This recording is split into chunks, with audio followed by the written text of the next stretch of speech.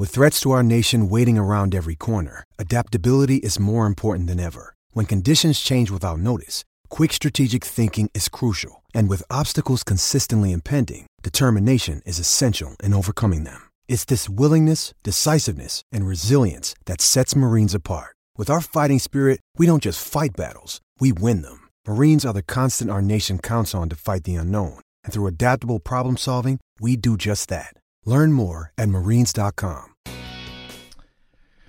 Marina, New Zealand, and good morning to you all. It's a wonderful Friday. Hope it's going to be a good long weekend wherever you are around the country. Our show this morning is brought to you, of course, by Brandt, your local John Deere equipment supplier, experts in agriculture, up to 17 branches around the North Island. So if you have any needs at all agricultural-wise, they are the people that you go to see to fix them. Nothing surer than that. This morning, we're going to go to the United States of America and talk to Andy Ellis, of course, a former teammate of Sam Whitelock, of course, former All Black, former Crusader, and they're battling a wee bit with injuries. We might ask if Andy's got the call, actually. Ryan Crotty and John Afoa have had the call up.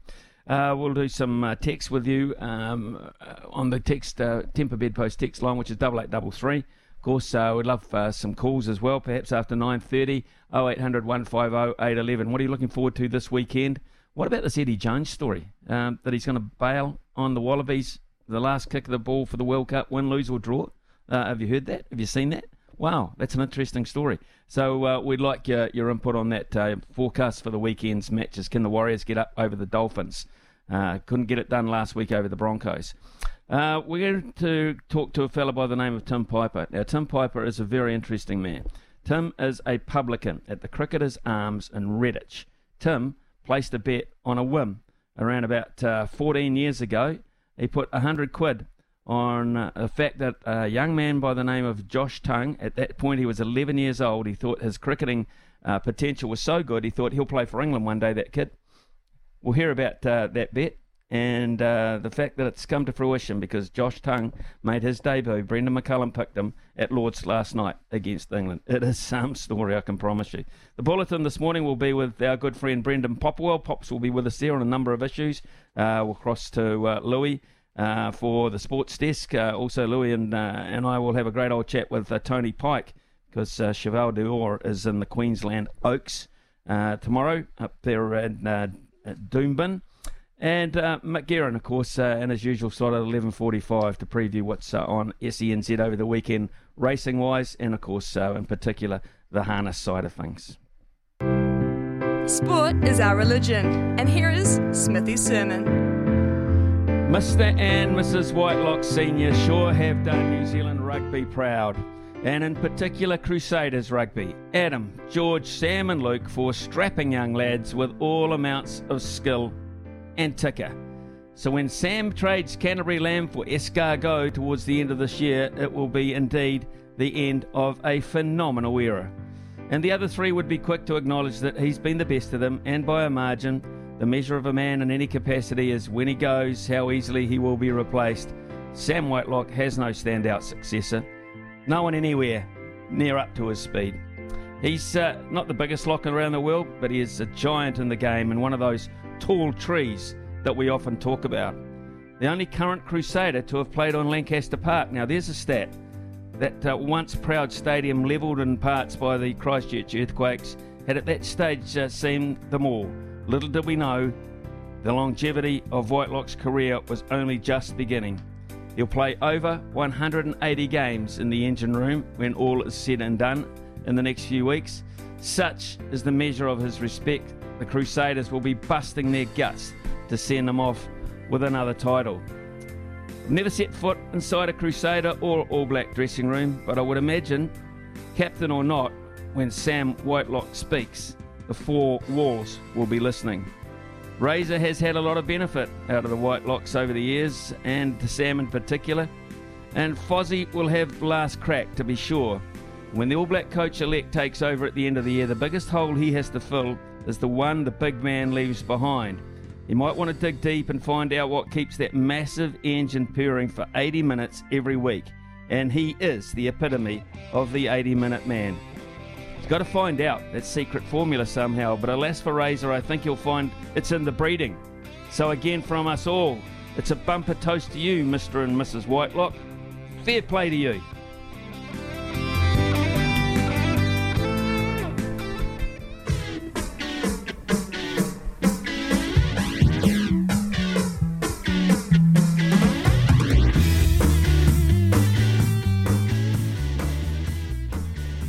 Rightio, let's get stuck into the show, folks, and let's begin with rugby, and let's talk about the Crusaders with a Crusader. And it's the last ride for Scott Robertson. We don't know how long it's going to last, but certainly tonight, and some playoff matches, hopefully, from his point of view. But it's been an uncomfortable last ride because of the barrage of injuries he's had to sustain and put up with and replace. The champions pile of broken players done for the season has reached 9 during a campaign that's used 45 players, and their casualty ward at one stage hit 17. Injuries aren't new, as our guest Jamie Wall pointed out during the week, and when the Hurricanes saw the team shoot, they were still able to hand in. I dare say there was little sympathy. Sam Whitelock will slip into his red and black jersey for 179th time on Saturday. Fittingly, he shares his last ride with Razor, the man he shared super titles with to date. Whitelock is a future Crusaders Hall of Famer, no doubt about that. And many would strongly argue this man, Andy Ellis, who's joining us now from the USA, will be in there as well at some stage. Good morning to you, Andy Ellis. G'day, Smitty. How are you, mate? That's lovely words you said about Sammy. Well done, mate. Spot on. Well, I think it's bloody true. I mean, it was a pretty easy little sermon to write, to be honest, because I've, like you, well, you've played alongside him, you've shared dressing rooms with him. I haven't, but I've watched what he's done on the field of play. And I've watched his image around the game as well, which has always been superb. Yeah, he's a fantastic human, and I mean credit, like you sort of noted to his family, his parents, like his mum and dad actually haven't missed many games, you know, and they live up north, but they were always at after match functions. They knew us all really well. We loved having them around as well, you know, and so always had that really nice kind of family feel, and that's the kind of guy that Sammy is now. You know, he's all about people and family and caring, and I think it's a real credit to him, you know. Can you remember when he first came in the squad? No. I feel like he's been there that long. It was years ago. I mean, you know, because we had George and Adam and Luke, you know, it was just the Whitelock crew. They were just there, you know. But no, look, I think always he played a lot of basketball, so he came in and he was this really athletic lock. You know, a lot of the locks we had were quite Gumby. You know, they couldn't even really run properly. They'll kill me for saying that, but you know what I mean. Like Sammy was really coordinated. You know, he could run, catch, sprint, get up off the ground quickly, things like that. And I think that was probably always a big part of his game, wasn't it? You know, like he was such an athletic lock for us, you know, and yeah, it's one of the awesome things about him, I suppose. I think one of the other things that I've always regarded about him is he is, as I said, a genuine 80-minute man. He hates to come off. He wants to start. He wants to finish. And his body has pretty much let him do that for a long, long period of time. Yeah, it has, hasn't it? Like that's, when you look at someone like Sammy, he's been, in general, you know, I was going to say fortunate with injury, but I mean, he looks after himself so well. He is the ultimate professional. But yeah, he hasn't had any or too many really sort of major injuries. And even this last stint with his sort of his hand and his Achilles, I feel like that almost freshened him up a little bit. He was, you know, me and Rito went out for dinner with him a couple of weeks ago, and you could tell he's just like wanting to go again. He was just so excited. He feels like this is a pretty unique and special year. You know, it's his last run for Crusaders, which is such a special part of his, you know, of what he's about. And then obviously what's going to happen with the All Blacks later this year and their greatest ever chapter is going to be a pretty awesome kind of legacy piece from him as well. So like that break, I think, was a good thing for him. And he came out, played really well on the weekend, you know, and now kind of the rest of the season is just, it's all there now, you know, and there's not many games left in the year, Smithy. No, there's not. There's not really. But I can tell you this: the Crusaders have got their work cut out. I would imagine you've seen quite a lot of it, the Super Rugby, when you can. Chiefs look very good this year, Andy. Yeah, they do. They look like they've got that that kind of real deep belief in the group, and as we know, that's a big part of winning a title. However, I mean, the Crusaders, I know it's brutal, injury-ravaged season for them, but man, you just can't write them off, can you? You know, like with Razors last year, sending guys like Semi off for good. You know, it's kind of one of those. It's all building to the perfect storm like that. I think it's probably going to be a Crusaders Chiefs final, and then man, who knows? You know, who knows from that point onwards. But I've really liked the Crusaders' performances the last couple of weeks. They started a bit slow, really a lot of injuries, so a lot of new guys getting given a crack too. So be interesting if they can get through without any more injuries. I think it's going to be one of the great finals. I really do, and probably the most hotly contested Super Rugby's in a long, long time, which is bloody exciting. They have the Hurricanes this weekend. Crusaders have named their side, of course, with John Afoa starting. I mean, this is a hell of a story. Ryan Crotty turning up to training the other day. I mean, any halfback injuries, you'd be half expecting the call, wouldn't you? Yeah, I was going to flick Razor a message, just letting him know I'm highly unavailable.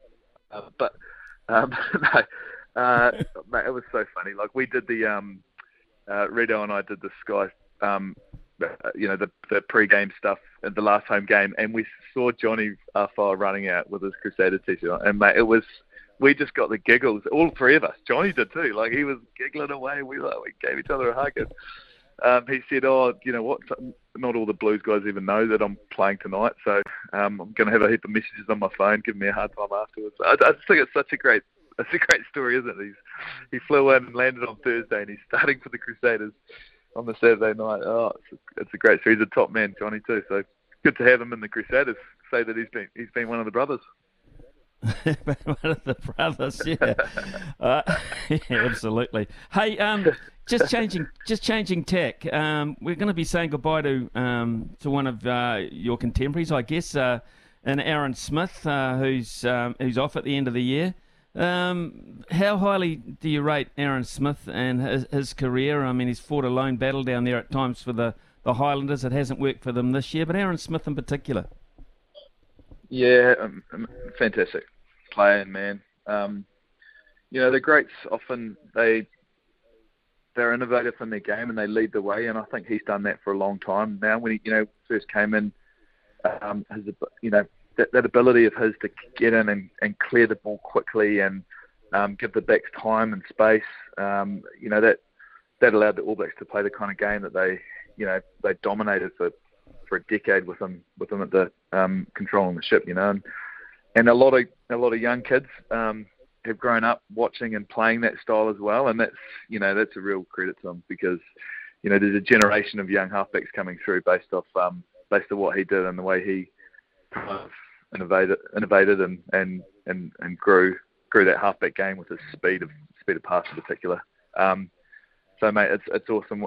Another legend of the game leaving, and it's been an amazing career for him. I'm stoked and proud to have got to have known him as well. Okay, so let's look at it's getting closer and closer, the World Cup. Your three All Blacks to take to the World Cup? My three All Blacks to take to the World Cup? Yeah, halfbacks. Oh, man, it's just so hard. I don't know. It's so hard. Christie's playing great footy. I mean, obviously Aaron. Mate, I don't know. I can't choose. There's about 5 or 6 you can take any. It depends what you're after. Do you want a bit of the extra spark or X factor off the bench in a Fakatava, or do you want someone that is going to execute world-class standards out on the field, which is actually someone like a Mitch Drummond. He is not going to miss a kick on point. He's going to make breakdowns. He's going to make all his tackles. Yeah, it's so hard for your third, fourth, fifth. Brad Weber, obviously a great leader as well. He's quick. He gives you something a bit different. Yeah, mate, it's probably one of the hardest ones, I reckon, in that whole group to try and pick. What do you reckon? What's your call? Where are they going? Oh, yeah, it's right back at me. It's right back at me, yeah. It's so hard, though, isn't it, mate? It's so hard. it is. What about Roigard, a player like Roigard? What does he bring that's slightly different? Yeah, I mean, absolutely. Like any other World Cup, you'd consider him seriously. I mean, I just think with that mix they've got there, the standard of All Black halfbacks is so high. I can't see them going away from the guys who have got a bit of experience. What does Roigard give you? I think if anything, I think he gives you a bit of freshness. You know, he hasn't played international rugby, so he'll come in and probably just relax and enjoy it and play with a bit of freedom. I'd imagine. But yeah, I don't know. It's such a hard one, man. It's exciting. It's exciting whoever the three are. Why is Dupont so good? They say he's the best 9 in the world at the moment. What makes Dupont stand out in that regard? Well, I mean, he's a real leader in that group, isn't he? And I feel like he got handed the reins and said, "This is your team," and he's just been able to go. He has never sort of had to play for his spot. Worried about performance. So, and then off the back of that, it's just built a heap of belief in him. Like he's a big, strong running halfback. You can see on the field he has a lot of respect from his boys around him, and that can take up that's not easy to do at times. You know, as a 9, the big boys respecting you. I can tell you it takes a few years, but he's got that. He says we're going this way, they follow. You know, I mean, great pass, great kick. Smart rugby IQ, but I think the thing that really sort of separates him is that leadership thing. He says, "We're going this way," and the boys go, "Okay, we'll follow." You know, and that's kind of where he's at. So for you, France are France favourites to win this World Cup? Is this their time? Yeah, France or Ireland. Ireland have got something pretty special happening there as well. But I truly believe that the All Blacks can go there and win this. That's what I reckon. This is one of the most exciting World Cups for us, for New Zealanders, because we have this incredible group of experience there. We've got a heap of 100 gamers there, and absolute guys who have played at the highest level, have won a lot of finals and top competitions. That group really could go on and do something pretty special. Now, that's the challenge for that coaching group, is to make them, is to get the best out of them, inspire them, connect them. But honestly, mate, like I've kind of been saying this to a few people. I see this could be one of the All Blacks' greatest ever chapters. Like this next few months, but there's not a lot of expectation on the All Blacks, is there? And I kind of feel like with the group they've got and the position they're in and the class of the players, we could go there and rock this competition, but to play out there. But that's kind of my read on it, mate, to be honest. Andy, always great to catch up with you. I know you're doing a lot of travelling at the moment, doing a lot of things. So thanks very much for sparing us a bit of your time. Stay safe over there in Austin, and we'll see you at home at some stage. Thank you very much. Good on you, Smithy. Anytime, mate. Yeah, cheers. Andy Ellis there, folks. With us, of course, vastly experienced Andy Ellis, All Black number 1068. 28 appearances for the All Blacks. 154. We talk about Whitelock and we talk about Wyatt Crockett. 154 himself for Andy Ellis. He knows exactly what that jersey is all about, particularly at this time of the year. It is 9:21.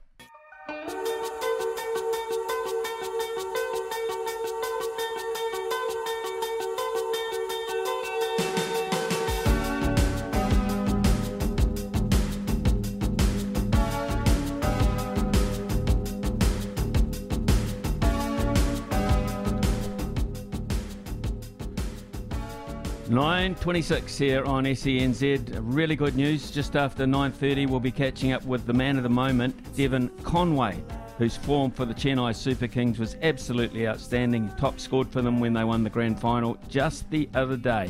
He is in the form of his life, and we've only had him for such a short period of time. So Devon Conway coming to us in around about 5 minutes' time. It's a chance to read a couple of texts out that have come through. Mikey says, look, Sam Whitelock, beautiful sermon, couldn't have said it better. He is, and I will use an overused term, a true legend of Crusaders and All Black rugby. Louis Herman Watt is in Auckland this morning. Louis, you're a very proud, unashamed fan of the Crusaders, but in particular Sam Whitelock.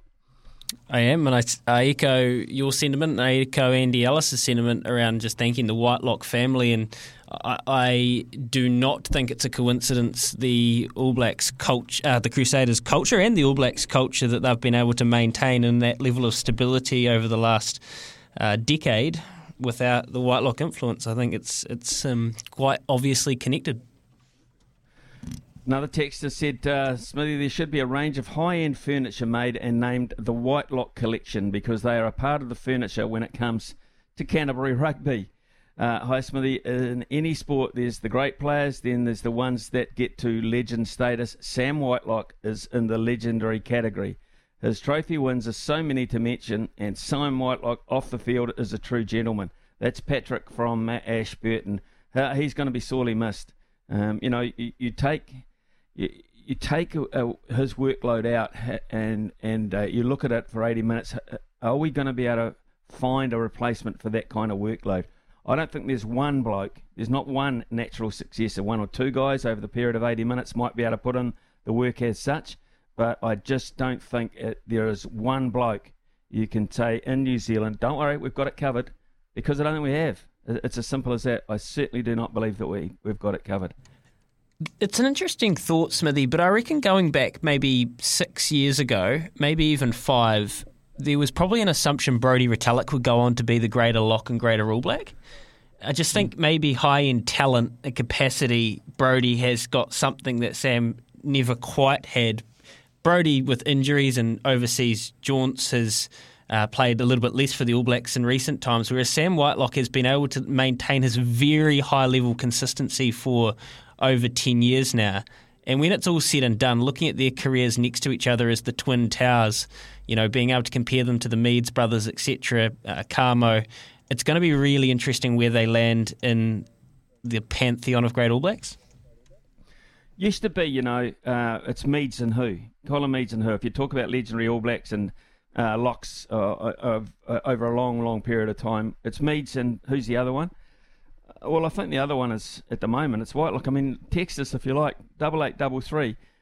Who's your best ever All Black locking combination? 8833. Is it Meads and Whitelock?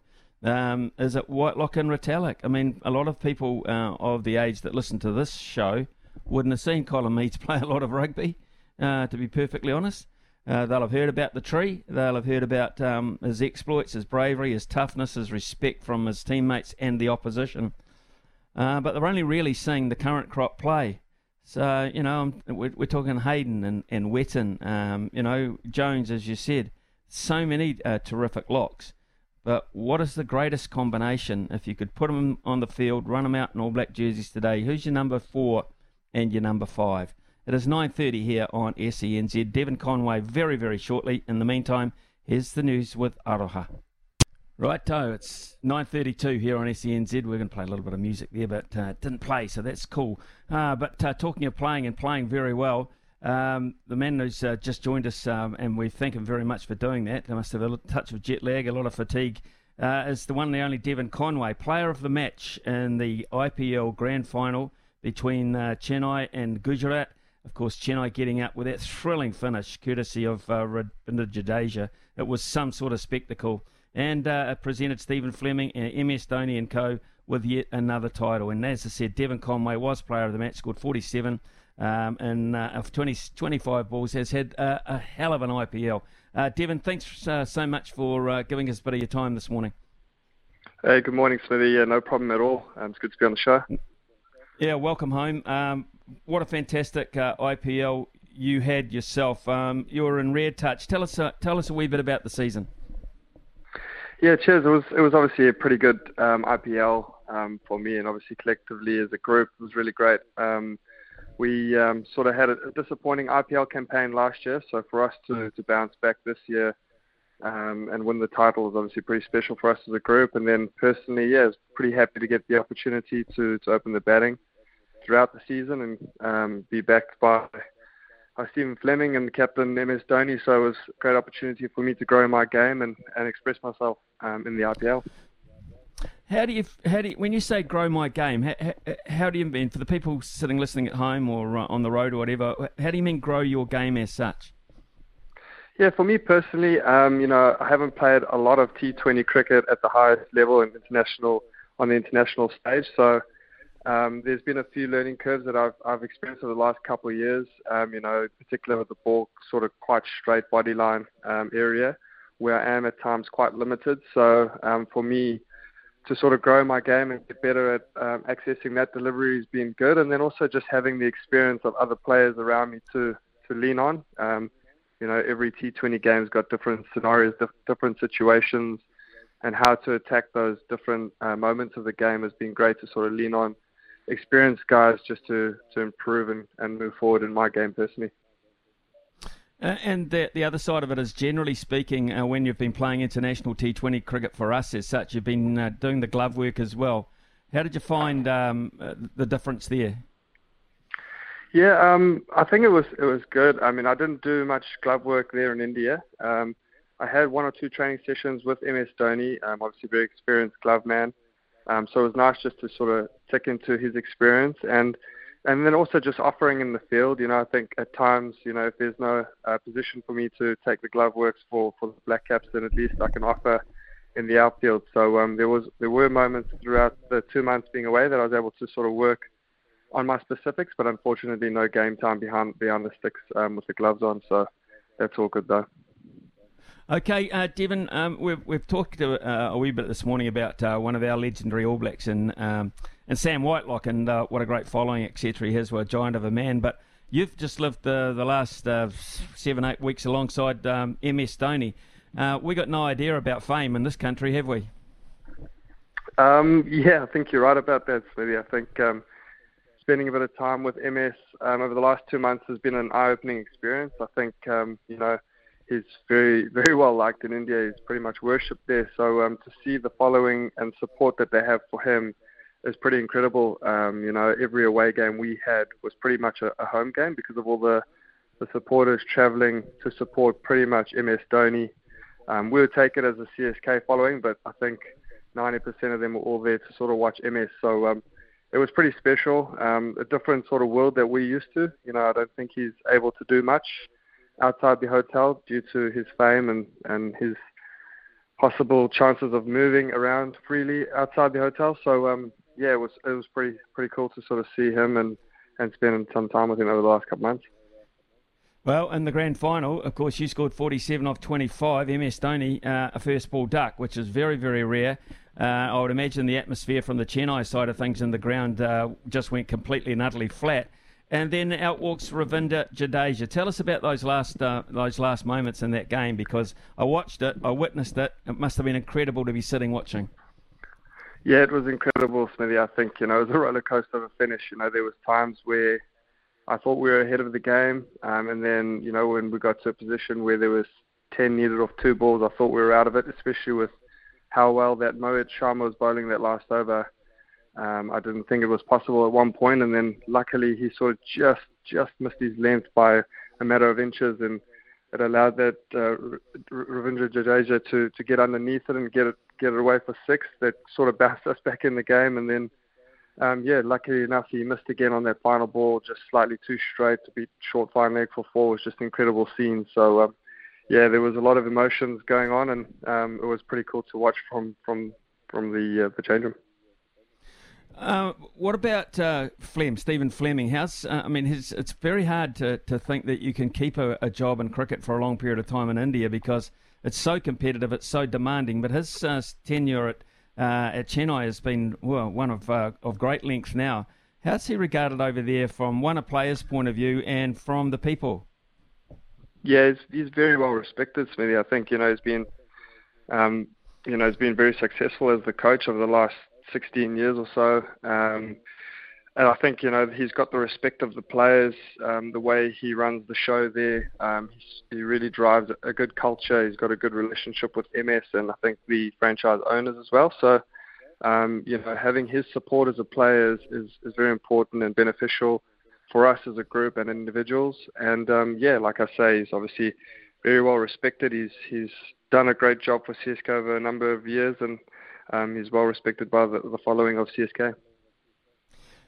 One of the disappointing aspects of the IPL is a number of our players are over there, and I put Mitchell Santner in this bracket, haven't had a lot of cricket leading towards what's coming up towards the end of the year. How busy or how much cricket or how much work are these guys like Mitch Santner having to put in to stay up to speed? Yeah, it is a little bit disappointing, reflecting back on that past campaign. There were a number of our guys that didn't get a lot of playing time. But in saying that, though, it still provides all the players the opportunity to train. When we're in India, there's not a lot to do outside the hotel other than train. So guys do get the opportunity to really own their crafts and work hard at their games. So everyone, I'm sure, in the New Zealand setup, even if they were sitting on the bench, were certainly ready to play at any opportunity given.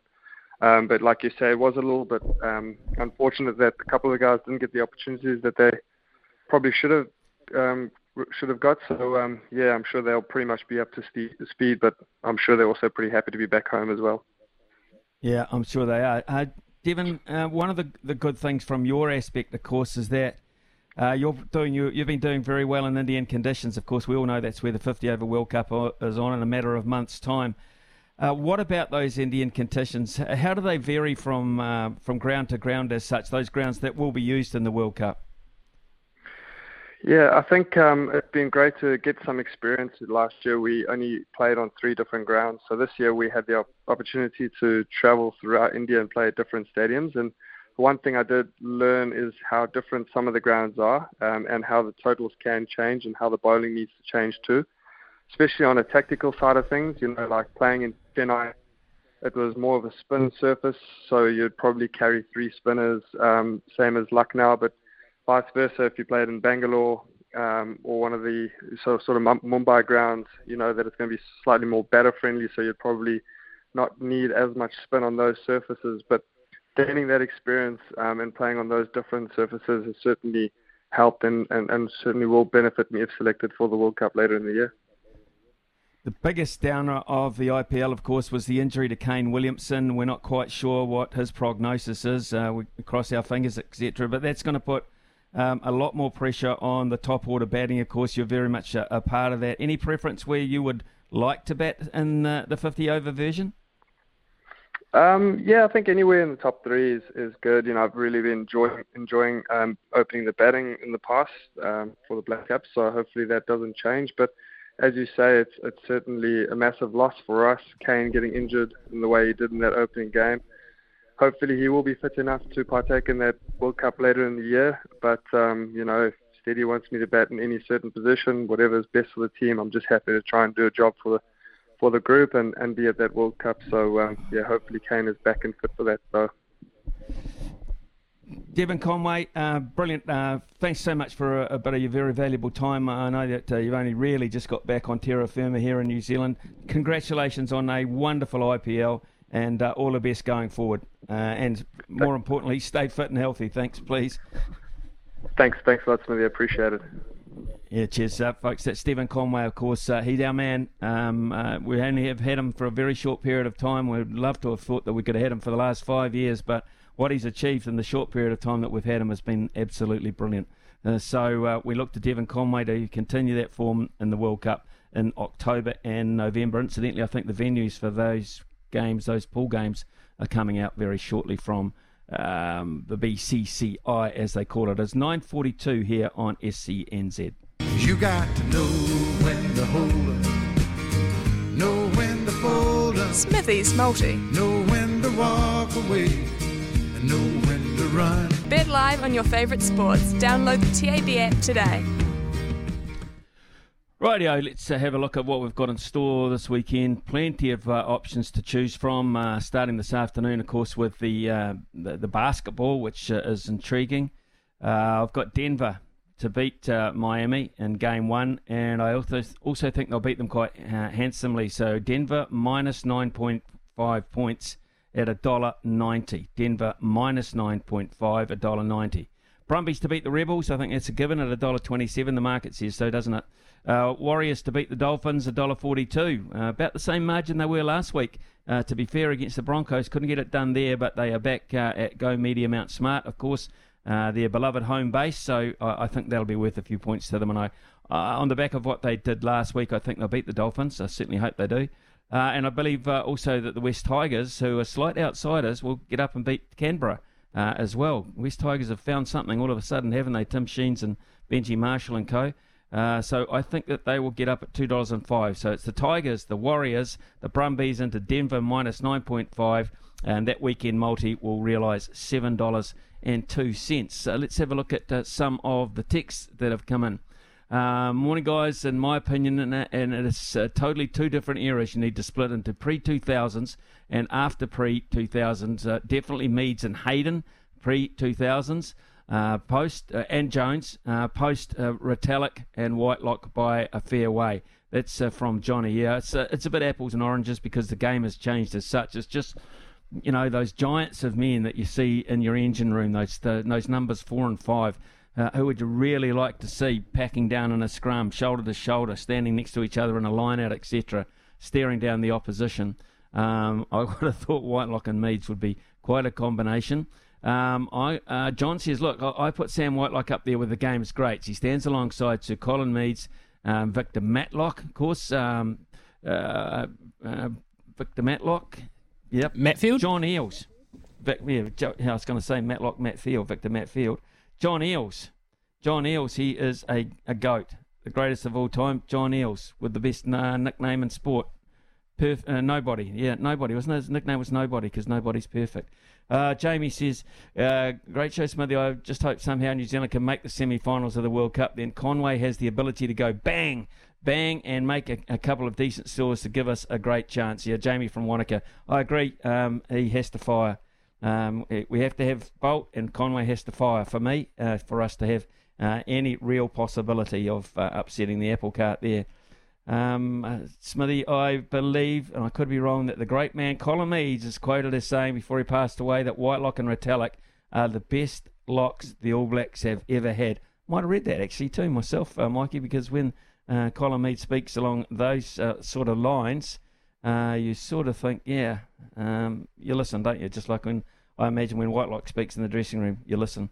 Other than Retallick and Whitelock, another texter said, I would say Chris Jack with Brad Thorne combining well. It's an interesting one. And John has come in and said, look, hey, Smithy, Roland Nagara was asked about Dupont in an interview post-match. This is the French halfback, Antoine Dupont. And in the interview post-match, not long ago, it was doing the rounds. He said, Dupont's superpower is decision-making. He always gets it right. When to run, when to kick, when to go short, when to go wide. Roy Gard is top shelf, but he missed 3 or 4 opportunities last week against the Blues, going the wrong way with his pass. He'll be long-term All Black, but has to work on that, which will come with time. Long-suffering Canes supporter, John. Thank you very much for your text this morning. It is 9:52. Yes, coming up after 10 o'clock, a fascinating interview with a bloke by the name of Tim Piper. You won't have heard of him up till now, unless you read an article on Stuff, I would imagine. Tim is the bloke who, out of a whim, and a fairly serious whim, because he did his background work and he saw up front how much talent this kid had. Josh Tongue made his debut last night for England against Ireland at Lord's, his first test match. Tim Piper put a bet on quite some time ago that he would one day play a test match for England. Well, he's achieved that. One of the interesting things was we mulled about whether we'd get to the bottom of the story, and we thought, why not? So, Louis, you just this morning just wrung the cricketer's arms in Redditch in Birmingham? Is that how it worked? Yeah, just Googled the pub, Smithy, hit dial on the +44 and said, I'm looking for Tim Piper. And he goes, you got him. And then it spent the next 5 minutes trying to explain that I wasn't a prank caller. And his second words to me were, that's the worst fake New Zealand accent I've ever heard. Seriously? Yeah, Seriously? He couldn't believe the doyen, the great Ian Smith, wanted to talk to him. So he asked me what our biggest export was. I had to do some sheep chat, and he's a big boxing fan, so he wanted to know even about Joseph Parker, but then he agreed. So happy days. Happy days. Well, this guy is fascinating. It is a great story, actually, and every now and then you just you see a headline, you say, really? You really? He's a character, Tim Piper, so we'll be hearing from him straight after the news with Aroha. And then we'll also we're talking to Tony Pike later in the morning. Tony's got a real chance tomorrow, I think it's fair to say, in a very big race in Queensland. We'll also be talking to BP, Brendan Popplewell. Normally we'd ask him for a few odds. He's going to come on and be our man on the bulletin this morning. So the next couple of hours are going to be fascinating, and that'll be beginning with our man Tim Piper out of Birmingham straight after the news. Coming up with Aroha at 10. Have you ever had a futures bet? Have you ever had one that is going to last 4 or 5, 6 months maybe on a horse or on a sporting event or whatever? Well, the bloke we're talking to has done just that. He's had a decent old whack, and he's had to wait 14 years for a return on his investment. I'm not even sure if he thought he'd ever get his money back, but he went on a whim, like a lot of punters do, and it's paid off, and it's become one of the big stories in the world, particularly around cricket and around betting anyway. So we're going to go to a little town called Redditch in England, in the UK. We're going to the Cricketers' Arms pub, where the publican there goes by the name of Tim Piper. Very popular publican, I'm led to believe, and a real character. And it's a good evening to Tim over there. Tim, I just wonder, have you rung the bell for last orders yet? I'm actually back home now, Ian. I've left my barmaid in charge because I've been doing interviews from 7 o'clock this morning. And I've come home to have a chill and chat to New Zealand radio, straight television, whatever we're on. It's been an amazing day, Ian. Absolutely wonderful. I never dreamt that it would be this popular, and people are in the pub coming up to me saying, Tim, it's big in America, India, everywhere. This is Australia. They got their friends messaging them saying, what the hell has happened here in Redditch? So it's absolutely massive, Ian. It is massive, Tim. It's a joke, Ian. Take us back to how it started then. Tell us the story. What it is, Ian, I was a decent cricket player myself. I played in the Birmingham Cricket League for Redditch, and I was a quick bowler myself. Well, quick at my level. And I played with Phil Tung, who happened to be Josh's dad, and also played with the uncle Brian Powell. Decent sports people. And Phil was a decent cricketer himself, good batsman, good eye, good fielder. And he had one son, and then he had Josh 25 years ago. And I was friends with Phil outside of cricket as well. We were quite good mates. And every now and then I used to go and visit the family home and see how the kids were getting on. And then he was born in the October, so it must have been in the summertime. He must have been probably 2.5 then. I wouldn't say 1.5, 2.5. And I can hear Phil in the garden, get forward, shouting orders. I thought, who's he talking to? So I've gone in the back garden. This little dot of a kid, he's got to be 2.5, we say.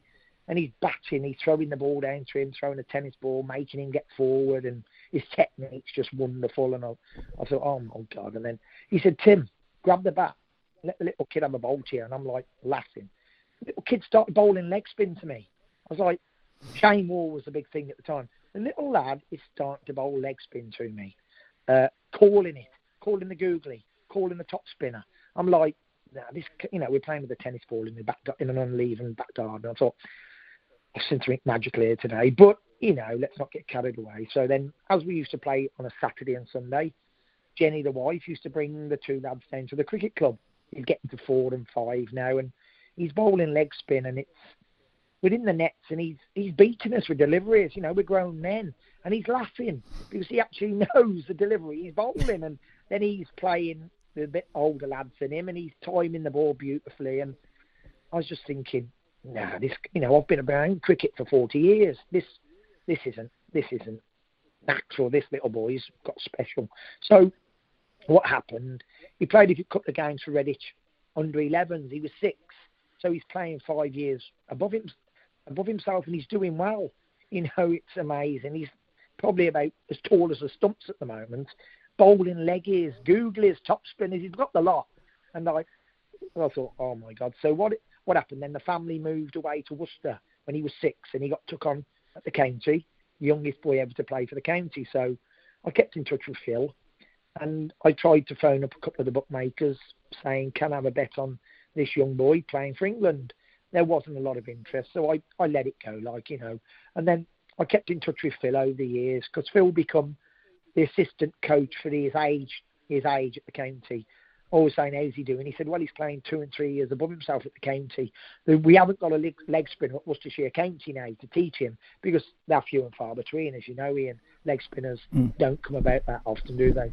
So there wasn't a coach. So Phil starts saying, Tim, he's now starting to bowl seam. I've got him bowling seam, and he's growing taller, and he's still batting well, and he's doing some marvellous things at the county for his age group. So I kept in touch.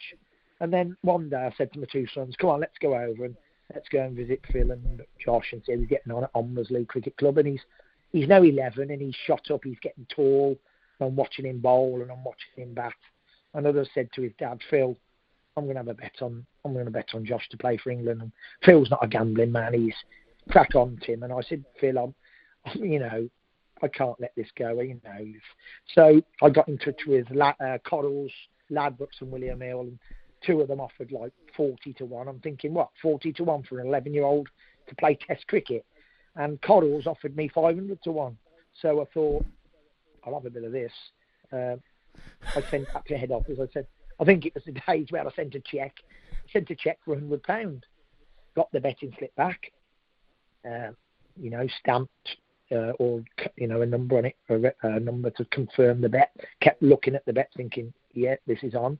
And then as time went by, he broke into the Worcester team when he's 17 or 18. He's grown tall, quite lean then, and quite not well built. He's still a boy in a tall body, and he's bowling well, and he's doing well. He's got to the England under-19 set-up, so I'm thinking, got a chance here.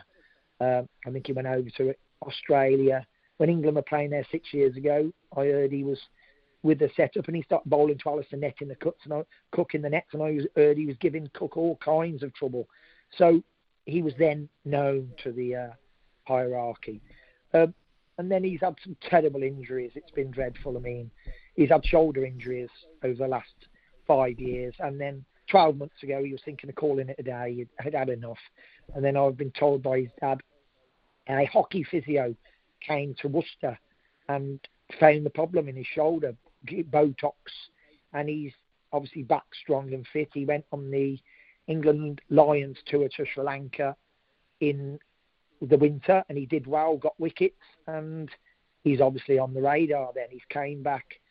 He played for Worcester against Sussex and got Steve Smith, the Australian captain, out, LBW, got Pujara out. He's a big wicket taker. He takes big men out. Asim Amla, he gets big wickets.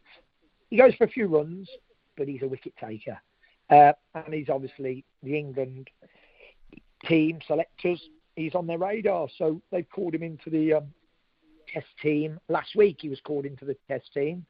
I was thinking, yeah, he might. We know we've got a lot of injuries at the moment. Robinson and Jimmy Anderson, Jofra Archer's out for the season. So there is injuries, and they've called him in. And then I'm a cricket fan, but I think the team's picked on the Thursday morning at 10 o'clock. Someone's phoned me up, said, Tim, he's playing. I said, this is Tuesday night. I said, you what? Look at Sky Sports, look at BBC Sports. And I saw it. Chung starts for England. So obviously ran upstairs, got the betting slip out the cupboard. It had been there next to me passport for the last 14 years. I thought I'd better check this slip that I've wrote it and read it correctly. And it's there. And I thought, oh my God. And then he knew I bet on him from a young age. So then when I went to Worcester a few times, a few years back to watch him. His teammates started saying, is this the man who's bet on you? So it was known in Worcester Cricket Club that a bet had been put on him, like. So, and then from Tuesday, it's absolutely gone mad. BBC, TalkSport, the Sun newspaper, just everyone is, because they love the story. Because even though it's £50,000 to me, Of course, it's a lovely amount, but I'm so happy for the family. You know, this is a friend of mine for 35 years. This is his son, and I've seen the work that him and his wife have put in to chase this boy round England for the last 20 years. So I can see, you know, it's wonderful for the family, and they're on the pitch at Lord's today when he got his cap from Jimmy Anderson, and the whole family were there as well. And I heard it's the first time ever they went in the team cuddle, the England team cuddle, and included his family. It's just a fairy tale, isn't it, Ian? You know, it's wonderful. You know, Tim, it's a hell of a story, I got to say, and the way you told it is absolutely fantastic as well. Of course, we know Brendan McCullum very well over here, who's the coach over there, and of course he was actually part of this radio show for a while. He's a terrific guy, and he'll encourage him. He'll give him every opportunity. Oh, today they bowled him in short spells. He's bowling 91 mile an hour today. He's a big, strong boy now. He's not a boy, he's a man. The problem was when he first come in, he was 6'4" and probably 11 stone, and he was still in a boy's body. And I kept saying to his dad, he's going to have, because I'm a sportsman myself, he's going to have injuries because he's bowling 90 mile an hour and his frame's not big enough. And obviously during these injuries, he's gone in the gym and pumped up, and he's come on the telly today, and I'm looking. This is a brute. This is now a brute of a man. You know, he's probably 14.5 stone. I thought he was going to be Broad's build. He's twice as big as Stuart Broad. You know, he's just a bigger man altogether, and his action now's lovely, quite not tearing in, not a long run up, and he's bowling 91 mile an hour on a placid Lord's pitch today. And they've used him well. Stokes has got him bowling. I don't know if you've seen the highlights, Ian. Stokes has got him bowling, attacking bouncers, because I think they're looking at the long term here, that they're probably Wood's injured again. He can bowl 90. It's all right bowling 80 mile an hour, you know yourself, Ian. But 90 mile an hour is a different world, isn't it? It certainly is. You've got to know where you're bowling it. Yeah, you do. Scary. 90 scary. 80. Good players can play 80, can't they? They can. Hey, Tim, here's an interesting thing. The 16th of June, first test, Ashes test at Edgbaston. I would imagine you might pop along, but wouldn't that be a story? I'm 10 miles from Edgbaston. I live 10 miles from Edgbaston. So if he's in the... I don't know what's going to happen. We've got Broad to come back. We've got Robinson. We've got some top-class bowlers. I don't know. Hopefully he didn't get a wicket today. He bowled fiery and hostile. Hopefully they'll give him a good run out in the second innings, because it looks like we're going to score about 400 or 500 against Ireland. And then they might give him a good opening with him on the second innings to see if he can knock a few of these paddies over. We'll see, won't we? He's there in the squad, isn't he? It's a long series, five matches, and we have got injuries. So let's not think Broad at 36 and Anderson at 40 can go on forever. They can't. They've been wonderful, but they can't go on forever, can they? Robinson's they can. Yeah. They can't. You're right. You're right, Tim. Tell us just finally, do you get many New Zealanders through the Cricketers' Arms pub in Redditch? Do I get what? Many New Zealanders pop into the Cricketers' Arms in Redditch? No. We don't. New Zealanders. The only New Zealanders who would ever come to Redditch would be the pro cricketers who come here and play in the local leagues. No, they don't. They don't come down our pub. No, it's a football pub, Ed. Even though it's called the Cricketers' Arms, this is a football pub. There obviously was a cricket ground. What's my team? What's the... Yep. I'm Manchester United. We're playing Manchester City in the FA Cup on Saturday. And we're going to try and stop them doing the treble like we did to Liverpool in 1977 when I was a little kid. And my team's Worcestershire. One of your finest players ever used to play for us, Glenn Maitland Turner. He was an absolute hero here for Worcestershire when I was growing up as a kid. Brilliant. Yeah, I'm an all-round sports fan. You know, I love sport. I'm a professional boxing master of ceremonies, so that's what I do as well as a hobby, apart from running the pub and we have different businesses going on, but I'm an absolute avid. I've been watching Test cricket since 1976, and for Josh Tongue to make his debut at Lord's, cricket people don't know that. if you pick anybody in the world and you say to them, where would you like to make your Test debut, even New Zealand, Australia, they will say Lord's Cricket Ground. Am I right, Ian? You're absolutely right, Tim. And I'll tell you what, you're spot on. And I'll tell you what, it's been an absolute pleasure to spend a quarter of an hour with you. And if I'm passing through, if I'm ever over there commentating around the Edgbaston area, I am going to make it my business to visit you at the pub in Redditch, because we could have a good long chat. I promise you that, just you and I. Ian, I can talk to a man like you, I can tell. And you weren't a bad little keeper yourself, was you? I had my moments. Little tubby man, but you was a good keeper. I'm slightly bigger than Tubby now. What was it keeping to Richard Hadley like? It must have been marvellous. It was like a dream. It was pretty easy. Sir Richard. Do you have to call him Sir Richard now? I just call him Paddles. Don't you worry about that. Hey, wonderful, wasn't he? He was. Tim, hey, thanks, man. It's been a pleasure talking to you, and I'd love to catch up at some stage. Great story. If you ever great come story over to Edgbaston, get in touch, and you'll be more than welcome in our pub. Good on you, Tim. Thank you. Have a terrific evening and enjoy the Ashes. Cheers, man. Thank you, Ian. Bye-bye. Thank you. Bye-bye.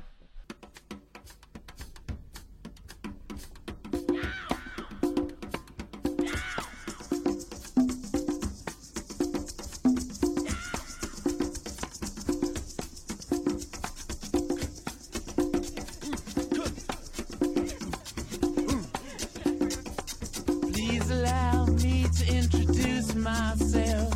I'm a man of wealth and taste. I've been around for a long, long 10:24 here on SENZ, and what a character. Yes, Tim Piper was out of the Cricketer's Arms, a little hotel, a little pub, I should say, a free house as they call them over there. If you Google it, you'll see just a beautiful little white corner pub that he runs with his two sons, Bradley and I think Bradford and Thomas. They run the pub together with Dad, and he's just a genuine raconteur, isn't he? Great storyteller. You can imagine leaning on the bar and having a few pints with him and not getting a word in. It would be absolutely brilliant. Absolutely brilliant. And had a couple of texts into that effect as well. And just on that subject of England playing Test cricket, they are in the middle of a Test match against Ireland. In fact, day 2 tonight at Lord's. Ireland batting first, 172, with Stuart Broad getting 5 wickets. Yes, Josh Tongue didn't get a wicket. The bloke we were just talking about there didn't get a wicket, but surely will in the second innings. And with that kind of pace that Tim was talking about, you can't coach that kind of pace. You've either got it or you haven't. And without Mark Wood, perhaps with an injury, no Jofra Archer, we might see Josh Tongue in the Ashes, and now we know just a little bit more about him. In fact, quite a lot more about him. England in reply, just by the by, 152 for 1 after just 25 overs. So they're rattling along at 6 runs per over, and that's the kind of cricket they want to play in the Ashes. It's the kind of cricket that Stokes and McCullum have got them playing from the outset. So they've kicked off the season in a very similar note, and you can get a big clue as to the first Test team in terms of the batting order that will take part in the Ashes. So England started with Crawley and Duckett, Ollie Pope, who's the vice-captain at 3, Joe Root, of course, Harry Brook, Ben Stokes. That'll be your top 6, with Johnny Bairstow at 7. Now, Johnny Bairstow at 7 is an absolute luxury. He's the keeper as well, but that gives you quite a lot of batting strength, and enables you just to pick your bowlers on merit rather than having to pick all-rounders as such to try and back up the batting side of things. Stuart Broad, Jack Leach, Matthew Potts, Josh Tongue, the remainder of the bowling there. And I just think with Jimmy Anderson, if Jimmy Anderson can get fit, you throw him in for either Potts or Tongue, and you've got Ollie Robinson floating around. Then you're looking at basically your first Test team for the Ashes. So it's on show now. Baz will have used this game as a build-up to try and simulate things going forward, because that Test match now is around 14 days away. 14 days away, 2 weeks today almost, to the fact that England will be taking on Australia in the Ashes. So Richie's come in and said, what an interview, what a story, and what a storyteller. Doug said, great interview, what a champion guy, similar to the Rory McIlroy bet his dad took, that his son might win the Open Championship at some stage. That netted him quite a lot of money. I don't think you would get a word in after a few pints. Totally agree, Doug, and wouldn't care. Right, Carl and Simon have both come in. 2 texts here. Carl has said, look, can you please thank whoever sent you that text yesterday saying to back Archie at Addington last night? Cheers, that's from Carl. Hey, Smithy, looking to thank one of your listeners, I think, maybe Staffy's pretty sure it was on your show. He tipped out Archie at Addington last night. Had a little fill-up thanks to SENZ bonus bet, 25 each way, 9s and 3s. First time I've got a proper collect on a bonus bet. Tell him to keep them up. Well, we believe, looking back to yesterday, Louis, that was Kevin from Titirangi, I think, comes up with the goods more often than not. Yeah, he's pretty sharp, Kev, and he said something along the lines of it was very unlucky he got clear late last start and Blair Orange in the bike, which is enough ticks, isn't it? And it sent a couple of green ticks to Simon Carl. Also, you and me didn't back it, I'm guessing, which is a massive weight off its shoulders. I passed around the rubbity dub, and 2 or 3 got it. Don't worry about that.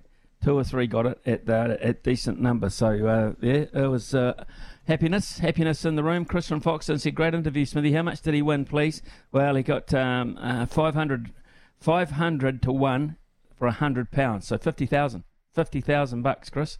$50,000. £50,000, sorry. 104,000 New Zealand dollars. On just a bit of a punt. Kept the ticket for 14 years in the cupboard, and it came true. Absolutely brilliant stuff. Joseph, hey Smithy, I'm sure a lot of people don't realise this, but Sky TV does not have the rights to show the Ashes cricket this year. Very disappointing. Love watching the Ashes. No TV coverage in New Zealand. We'll have to tune into SENZ. Well, that won't be a problem because we've got it ball by ball, and we've got a really good commentary team as well to explain it to you and paint the picture for you. Yes, I did know that because I don't think Sky Television have the rights to anything coming out of England. It's sold on a country-by-country basis. Nothing coming out of England except events that are governed by the ICC itself. So, therefore, the World Test Championship should have been up for grabs. I'm not quite sure whether Sky have managed to secure that for Australia v India. I haven't seen it being advertised. If they have, and it's not too far away, but I would be thinking... You're right, unless Spark are going to show it in some fashion, or whether they've on-sold that to show to TVNZ to show on one form of medium or not. I don't know. I really don't. Hopefully we'll see something about that because we dearly would love to see the Ashes. It's a much-awaited series. 10:30 here on SENZ. We'll go to Aroha. When we come back, we shall have a chat to Louis about some racing coming up today and over the weekend, and then of course we'll talk to Brendan Popplewell. So, and Tony Pike coming up too. Bit of a racing theme for the next hour and a half. LoveRacing.nz update. Your home for everything thoroughbred racing. Visit loveracing.nz. Racing's biggest fan. And that is Louis Herman Watt, without any doubt whatsoever. Now, Louis, interesting, before we get on to any information or maybe a tip or two, very interesting development through the racing industry. If you've ever watched trials, folks, you'll know that when you hear the caller calling trials, he might mention the Burgundy Gelding or, you know, the Savabeel Colt running round because it's unnamed or the name has been undeclared. That's going to change, Louis, from now on, and you'll know exactly what you're watching with its racing name. That's right, Smithy. An email came through from the COO of NZTA, say Darren Balcombe, saying NZTR has approved the rule change whereby a horse may only be entered for and start in a race or a trial or a jump out or test for certification purposes if it is registered and has been named according with the rules of racing. The rationale, they list a number of reasons. The rule change provides improved punter visibility on horses, which is probably the biggest plus for us, which I would agree with. Will also aid traceability for welfare purposes, tracking the current location of ownership of horses more efficiently. Naming your horse before a race trial or test for certification purposes will ensure there is no delay or refusal of nomination. So there's a few reasons why. They've done it now. I think it probably costs to register a horse, which would probably, I guess, annoy those that trade these horses from the trials, which we see a lot of. because they kind of want to sneak them through and get them done and dusted, and out we go. So I'm sure we'll hear from the industry. Actually, Pikey would be a good person to ask after 11 o'clock, the pluses and minuses. He's the former president of the Trainers Association. So, yeah, he'll be good to quiz on that one. Rightio. Okay, they are running around all over the place in the next 3 days. Beginning today, just about 5k from where you sit, actually, at Riccarton Park on the synthetic. I'm in Auckland, Smithy, sadly, and I do mean that, sadly. It's okay. Yeah, shut your ears. Earmuffs, Aucklanders. Gee whiz, it's a rough place, isn't it? Anyway, look, I tell you what's good news for Finn's spitting tax over there. He's obviously a born and bred Aucklander. It's quite interesting today at Riccarton Park. We've had 3 days of synthetics, which is a massive victory for progression and innovation and efficiency, I would suggest. We had Cambridge, Awapuni, Riccarton, and it's winter, so good news. I'm not going to necessarily tip anything out today because I think I'm probably going to keep my cards close to my chest for the weekend, but there are nice races. There's a really decent rating 75. Race 8, Fireglow, Light Up, who's been running really good races. Glorified has taken money. Kelsey Hannon's shot down there. She'll be with a decent book of rides today. She's with Terry Ray there. You've got Caitlin J, which won super on the synthetic 2 starts ago. So race 8 is a really decent race to get your teeth into. There's a 3-year-old set weights and penalty race as well. Andrew Carston's got Lippy. That was racing previously in the north. Rhonda Wood is there. Sassy Chews, last start winner. Jasmine Fawcett jumps back on, so they'll be looking to go back-to-back there in race number 4. But this weekend, Smithy, we've got the Queensland Oaks. We'll talk to Pikey. We'll save that for after 11. He's got Chevelle Dior over there. But at Avondale and Whanganui, interesting for us, Whanganui has the $1.50 favourite scratched, Carbonados, because it's been sold. Alan Sharrock has sold the wee rocket ship 2-year-old. No, I wanted to see that racing in New Zealand. I certainly wanted to see it racing in New Zealand in the spring and some classic races. So that I hope it's it's clearly been sold overseas, so we probably won't. But how about this? There's the go there. Well, imagine if you had an early bet on a horse like Chantilly Lace, $7.50. It's now $3.50. Or Bella Ragazza for Forsman, 9s, and now it's $4.50. The deductions, that is absolutely scintillating deductions, and it was going to kick them in, I would say. So it's a bit of a reprieve for the rest of the 2-year-olds. The rest of the connections that rolled the dice and said we'll have a go, they'll be feeling good today. Stakes race. They will indeed. They will indeed. It will indeed. It is 10:37. Short break, and when we come back, Pops will be with us. The Bulletin.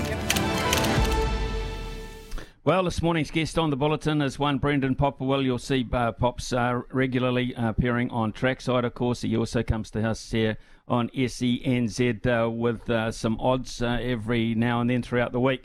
But his stock and trade job is in the racing industry and to present it with the best of his ability on Trackside. Pops, good morning to you. I just wonder, have you heard with this new deal with Entain, etc., and New Zealand Racing, have you heard anything about coverage and how it's going to play out? Morning, Smithy. Look, we haven't at this stage, mate. Of course, Entain took over yesterday officially. Of course, that was part of the description that they would be looking into a broadcasting side of things. Of course, for me personally, I would love to be able to get out more on course. Of course, we have been stuck in our little shoebox studio for the last couple of years, presenting the races still trying to bring the best product possible, but to be able to live up to our name, we also need to be trackside ourselves to be able to get the latest information from jockeys and trainers, because that's where the gold nuggets are for punters listening in to either a winning jockey interview with what they like around track conditions later on, or of course trainers pre-race. So fingers crossed there will be some sort of change in that space leading into the spring. Cool. Okay. We'll look forward to that. So Pops is also a genuine all-rounder, has a lot of interest in a lot of sports in particular as well. Blues or Maroons for you the other night? Maroons for me, Smithy, and that's down to, I think they were always the underdog when I was supporting them. They were a team that, around Wally Lewis and that through that era, there were some great names, but it was always the Blues that were the star-studded lineup, and I still feel as though as we get to this era, that the Blues have all the stars, but don't quite be able to still put it together out on the park, because there was a lot of passion in that last 10 minutes from Queensland to be able to get the job done.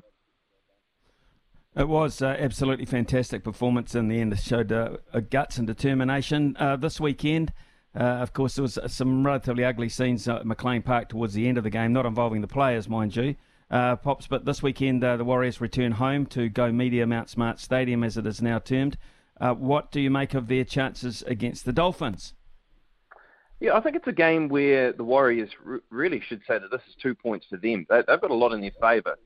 Dolphins don't bring their players that are involved in the Origin series. One of them was injured, of course, and the hammer was decided. They decided pre-match that Tabuai Fidow would not be coming and playing the Warriors in this match. So everything in the Warriors' favour, and the fact that they're bringing players back in, getting Wade Egan back into the mix, and I think the big one in Mitch Barnett. He has been a key figure before his injury against the Cowboys, and to have him back in the scene, I think it's a huge lift for the Warriors. So, and Dylan Walker as well, just to have him back in the mixture. I think a game under the belt for Luke Metcalf's going to be a big one too. We didn't quite see the running game from him.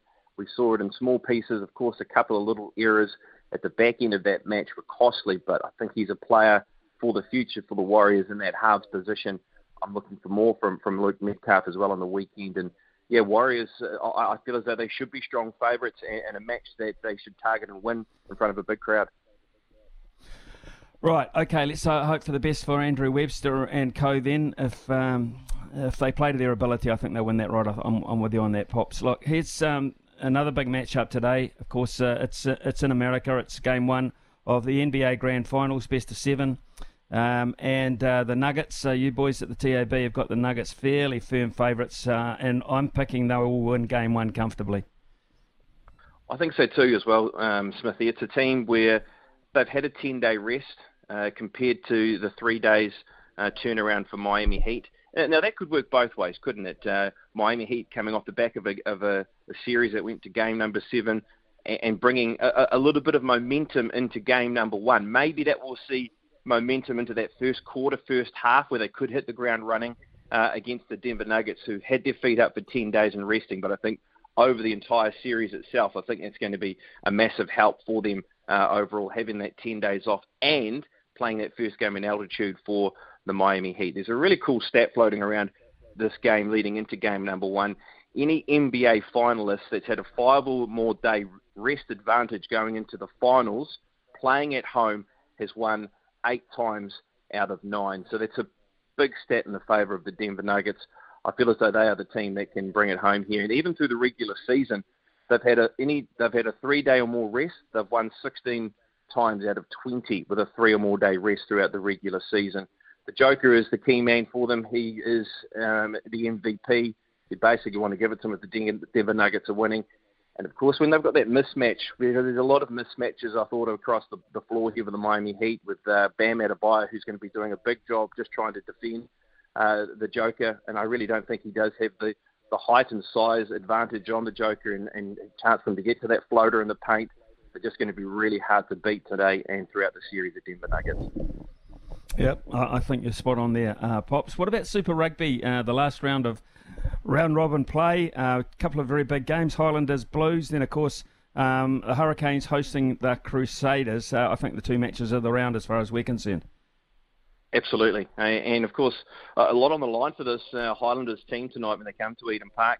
And also, too, the Gordon Hunter Memorial Trophy with the Blues holding that, and the holders get to put that trophy on the line, and that's a very important rugby for both sides, but of course for New Zealand rugby, as we know. And look, the Highlanders, they have to give themselves a chance. I think they have been presented with an opportunity to try and play their best footy at Eden Park. We know they haven't played their best throughout the year, but surely they turn up with some sort of steel to say that they can pull off the unthinkable. I feel as though they can play a game here.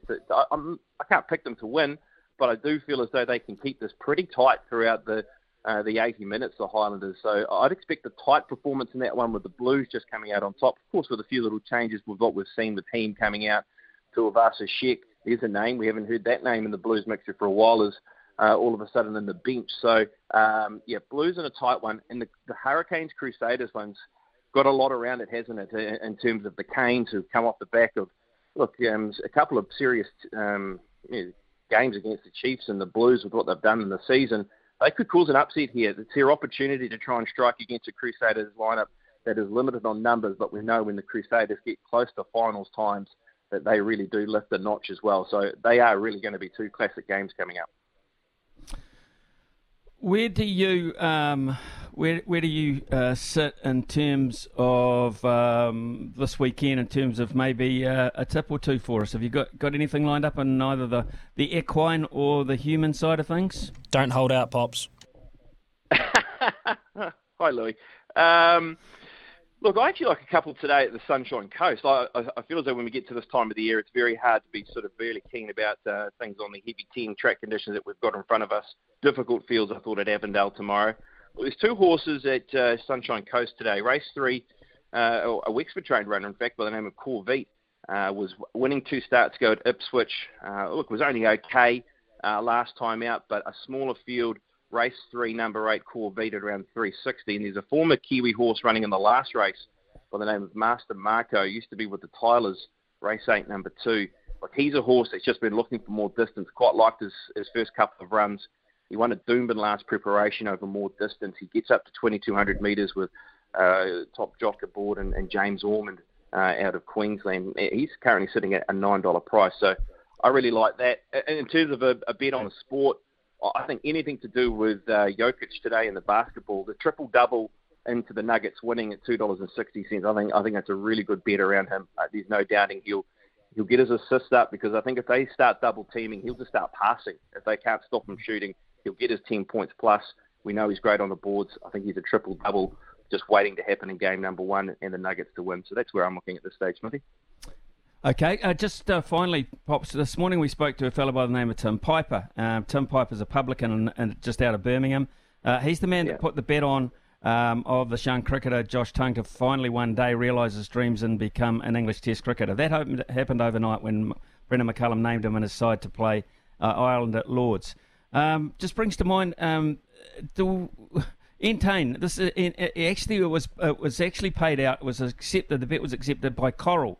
Now, Coral, I think, is part of the Entain network as such. Would there ever be a case in New Zealand that, with our legislation, we could ever have novelty bets as such? I mean, we have futures bets as such. A bet like that? Yeah.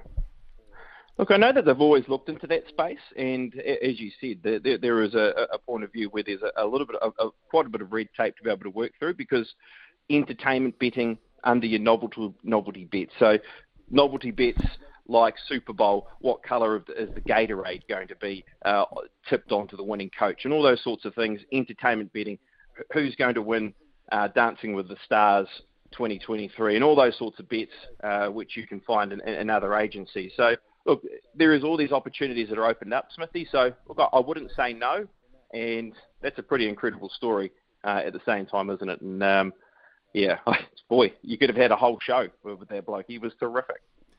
He is a terrific bloke, all right. And you've been fantastic for us as well, Pops, this morning. Have a terrific weekend. Probably not getting out and about this weekend as much as you would like, but we shall be watching with interest your fine work, sir, and thank you very much for joining us this morning. Anytime, Stockley. Cheers, mate. Cheers. It's Brendan Popwell, our man from the TAB, just with his perspective on a number of other issues as well. And I too look forward to what's going to come from this arrangement with Entain in terms of newness about the information we've provided, our ability to wager if we want to. Always encouraging the fact that you've got to bet responsibly, and that means over 18 and don't bet beyond your means. We all know that. It is 10:53 here on SENZ. Yes, that Nuggets Heat game tips off this afternoon. I think probably not too far away, actually, but I'll be honest with you, it's great. It's great drama, the way they introduce the home team players, etc., and they really get stuck into it. It's a really amazing broadcast, the NBA Finals. So much razzmatazz about it. There'll be Charles Barkley, of course, Shaq will be there, Kenny Smith previewing it, and then, of course, you'll get the wonderful commentary. Right, after the break here, we'll move into our last hour for the week, and that'll include a chat to Tony Pike, to Michael Guerin. We shall also visit the sports desk courtesy of Polaris with Louis, And also we'll have a Stump Smithy as well as more of your texts as well come in. 8833, best two locks New Zealand have ever had. Who's your best number 4 and 5? Meads plus who? Whitelock plus who? Do we have to split the errors? Love to hear from you. Coming up to 11 here.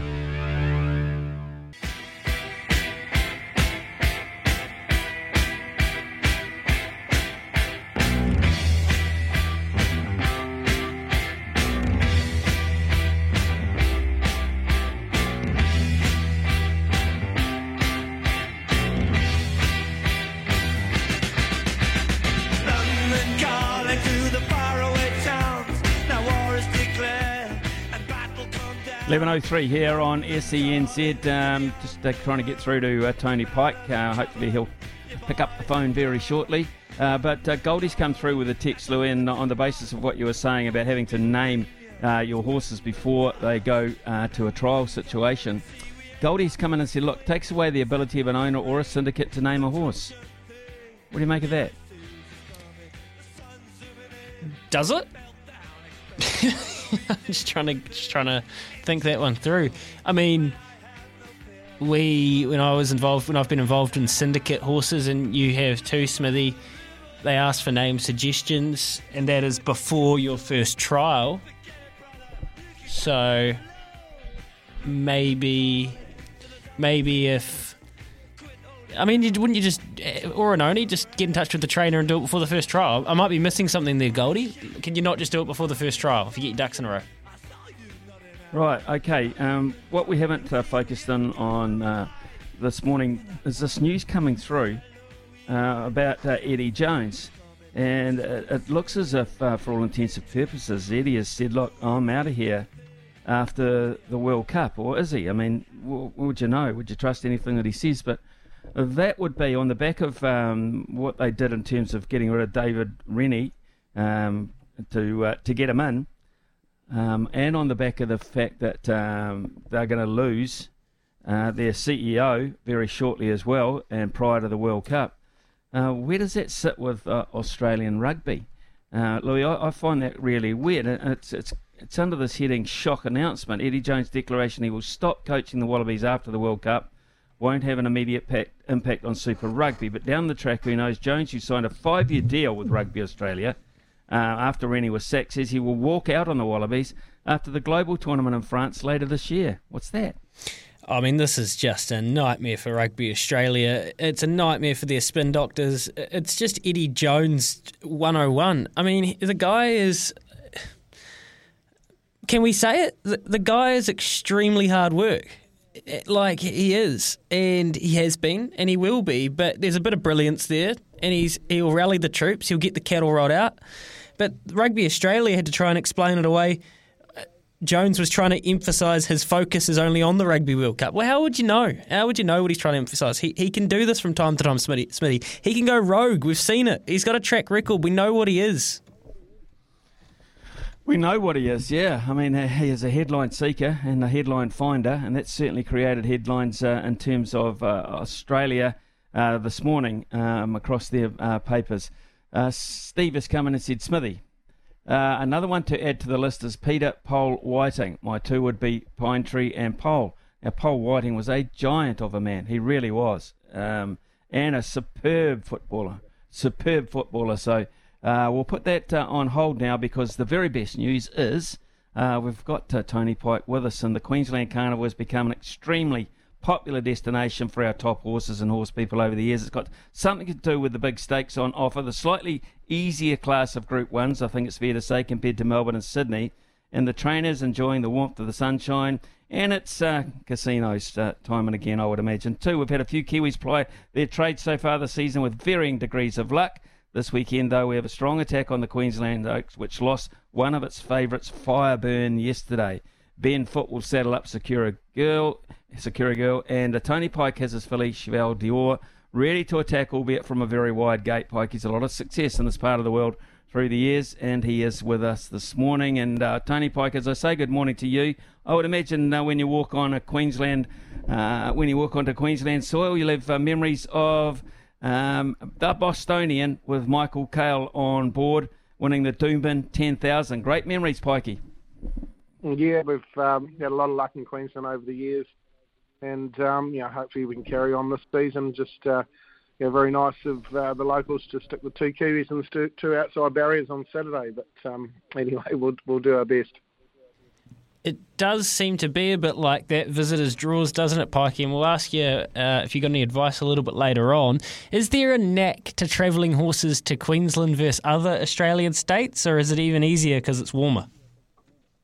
Look, probably it's warmer. I think travel these days, whether it's horses or people, it's become a lot easier to move around the world, and it's no different with the horses. I think there's only about a 9-hour trip door to door for Cheval d'Or to get over here, and it's very similar to Sydney or Melbourne. But what you do tend to find at the end of our sort of summer, it's getting a bit cool, and their coats are just starting to turn at home, and they get back over here in the warmer weather, and they really start to bounce. Their coats pick up, and they tend to do extremely well just in that warmer climate. You talked about the Kiwi draws. Well, you might take a little bit of heart out of Leith Innes and his performance on Pinarello, because that was, from memory, drawn very wide in itself, wasn't it? Yeah, look, it was. I won the Oaks a few years ago. Provocative, she drew gate 18 that day, but admittedly the track was reasonably soft. Well, it was almost heavy last year, and the track was soft when Provocative won it. So it's going to be a pretty firm deck there on Saturday, which will make it a little bit tougher. But obviously, 2,200 metres on the big track at Eagle Farm. A few of these fillies will be struggling turning for home. So it's going to be more so navigating traffic, I think. Through the field with some of those fillies that probably aren't going to stay the trip. So you're very confident that Cheval d'Or will get that 24, and when did you kind of piece it together that she had a bit of scope, Tony? Look, always has done. Just been a bit of a slow maturing filly, so we decided to miss the New Zealand Oaks. But obviously she was pretty good at counties the other day, over 2,100 metres on a very heavy testing track. So Michael sat wide that day and came the widest in the straight, so I don't think the distance is going to be a worry for her at all. She'll see it out definitely better than most. He's just going to have to extricate a little bit of luck from that wide gate early. So, Michael and Opie might just have a chat to each other in the gates and see what we're going to do from out there. That'd be handy. Mate, have you worked out what's gone on with Fireburn? A little bit of controversy around this. She's been scratched. I've seen different comments of people saying, vets might see a horse for the first time in their life and, it could have an awkward gait. Is there any bully about what's happened to this filly?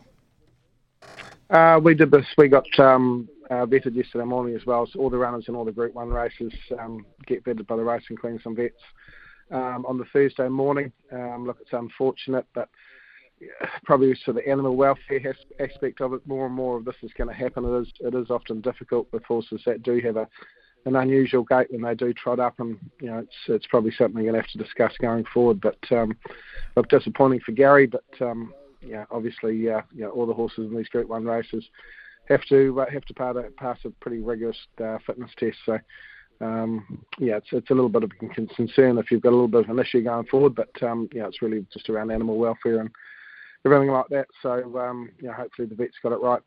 How much does the 3-year-old season we've had and the form of the fillies in particular give you confidence that Cheval d'Or should stack up? A question I asked Ben Foote a couple of weeks ago, and he said huge amounts, because we've seen a class of filly here that have been able to achieve it over in Australia already. We know what they've done back home in New Zealand, and your fillies in particular haven't been that far behind them. Yeah, look, we've had a really strong bunch of 3-year-olds this season, and obviously the fillies in particular. So, although Cheval d'Or probably hasn't run against your likes of Proud West and Legato, she's been pretty consistent in some nice races going forward. So, look, I think you do take some heart in that. Obviously, our 3-year-old form's been very strong, and I'm sure we'll bring it over with us. We've got a good record in the Queensland Oaks, and it seems to be a race that fits in well with our pattern at the end of the season. The bit of news out yesterday from Darren Balcom, NZTR, that they're changing the rules around naming horses. So you take it to the trial, it's no longer the Redwood Gelding or the Ghibellines filly. They'll have to have names. Does this make perfect sense to you? And is there any kickback? Look, I think there is going to be a little bit of kickback. Obviously New Zealand is a very much a trading nation, and with a lot of young horses that probably stay in the country just to barrier trial and get educated before they head off either to Asian jurisdictions or Australia. So, look, it's more so going to be a hassle than anything else. I think it's a lot more paperwork, obviously, to get these horses named, and a lot of horses will be named and not race in the country, which probably has a little bit of a negative impact. But I think it's something we're just going to have to get used to. Obviously, they've changed the rules, and apart from being more paperwork, there is some reasoning behind it, obviously, with trial performances and that being obviously publicised both here in Australia. So, a little bit of a hassle, but I'm sure we'll work around it. Pikey, we've had back-to-back meetings, including the one today at Christchurch on the synthetic. Just wondering from a training point of view, how soon do you make up your mind as to whether you're going to run a horse on a synthetic track, and what are the telltale signs, etc.? Interesting, Smithy. I think it's we're heading into winter, and obviously, if your horses don't handle a heavy or slow track, then you're in a bit of trouble. It's a long time until we get a decent track again in the spring. So, what you tend to find is, my opinion is, genuine wet track horses, they tend to not be competitive on the synthetic. They actually go very quickly on it. It's obviously a firmer, reasonably consistent surface, and I think it's more designed around those horses that. Basically they run into the winter. They don't, owners don't want to send them to the paddock for a couple of months and take another 3 months to get them back up again. So you tend to find it's more your sort of good track horses that will be competitive on the poly, and you tend to find if you've got a good wet tracker, they tend to struggle to keep up with the pace of the tempo of the races on a synthetic track. Well, you got a couple of those back here tomorrow, Tony, as we let you carry on with your day. Get lit at Avondale, and Almanac, who has trialled up and won on a heavy track. You don't tend to have too many that go through the heavy. These are both each-way chances tomorrow at Avondale? Yeah, quite like them both. Get Lit's going to be a promising mare next season. She's still a touch immature, but she was consistent last season. She seems to get through heavy tracks reasonably well. So it's she's been out a while and really just needed to give her a couple of runs ahead of the spring. So if she handles the track, she'll definitely be an each-way chance. And Almanac, he's probably not a true heavy tracker, but he's a horse that's going to stay all day. He's going to make quite a nice staying horse as he matures as a 4 and 5 year old. So I think fresh up at the mile is going to suit, and he appears to get through it reasonably well. You got Michael McNabb, New Zealand's champion jockey over there on Cheval d'Or. Not quite sure how often Michael has ridden on the Eagle Farm track, but what kind of instructions do you think you might have, bearing in mind the draw you've got? Look, obviously with good jockeys, it's hard to give instructions in races like that from those sort of barrier draws. I think we'll just be reasonably positive early, and then it's going to be up to Michael, I think, how she clears the barriers and sort of what the early tempo of the race is. Probably being 2200 is a bit more difficult than when it used to be at the 24. You've got a lot lesser, shorter run into that first corner to make your mind up whether you're going forward or back. So, he's going to have to make a decision pretty quickly. But, I think that you've just got to put your faith in these sort of jockeys. He's ridden her a lot before, and, they're the ones that are out there, and, he'll be able to have to sum up the race in the first sort of 300 or 400 metres. Well, with our record in Australian Group 1s this season, I would not be betting against either of our fillies. And look, two of our best jockeys doing the work. And the trainers go all right too, Footy and yourself, Tony. So good luck. Appreciate your time this morning, and we'll talk again very soon, no doubt. Thanks, boys. There you go. Tony Pike, a leading trainer. Smithy, he has been right around the block, actually, and he's won many of these Group 1s. Plenty. Win a race over there. Disappointed clearly with the draw, but wouldn't be taking it just for the fun of it. It's a very expensive exercise, Louis.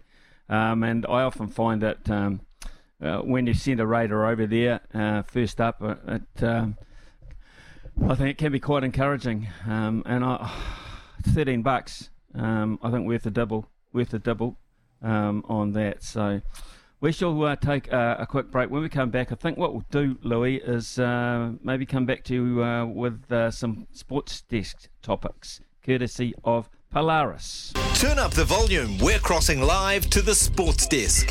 What's fresh? What's making waves? Let's find out. Rightio, yes, courtesy of Polaris, and let's not forget they have some wonderful field day specials on now. You can, for instance, get up to $2,500 free accessories. That's a lot of accessories on the Polaris Rangers. That's just one of the many leading into the field days, of course. Mystery Creek, I think on about the 14th is the first day at Mystery Creek up there in the Waikato.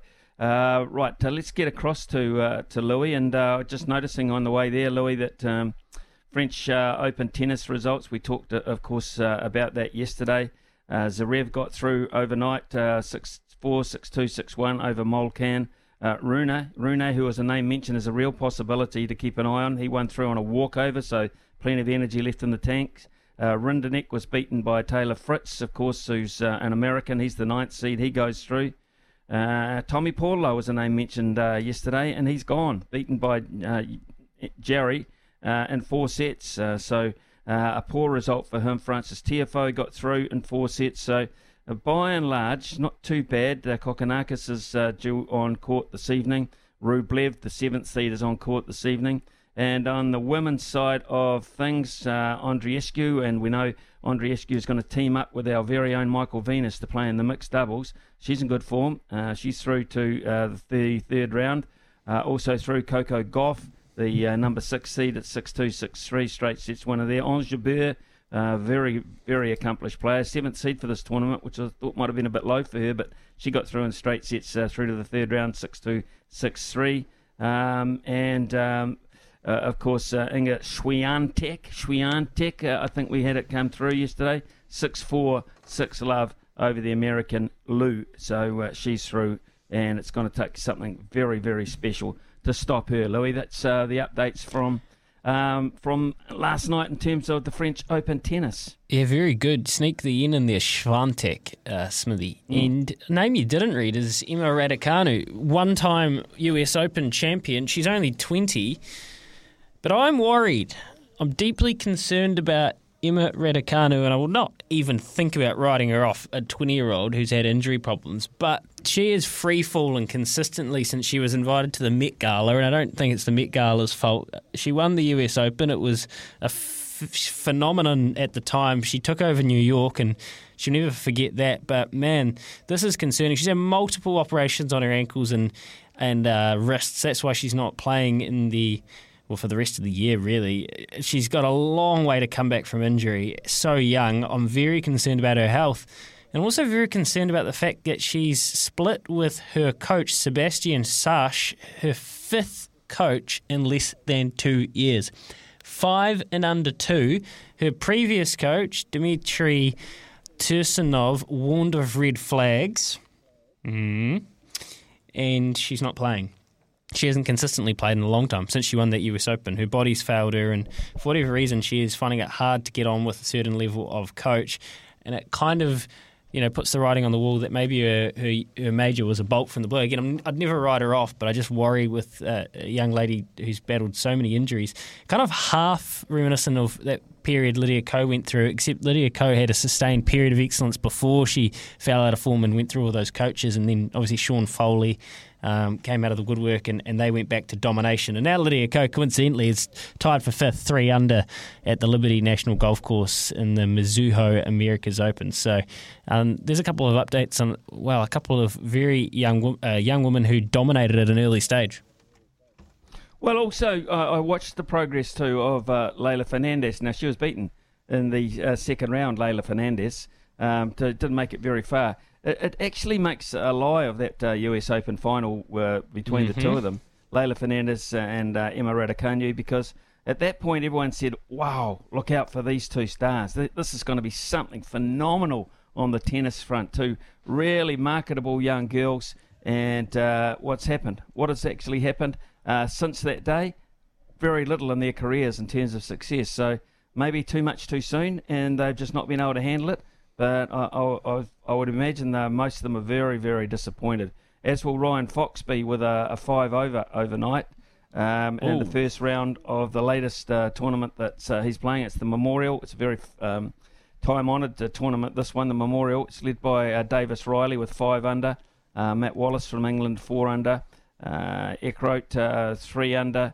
Hadwin from Canada, 3 under, and Hubbard with 3 under as well on that number. Also Jordan Spieth, Adam Scott at 2 under.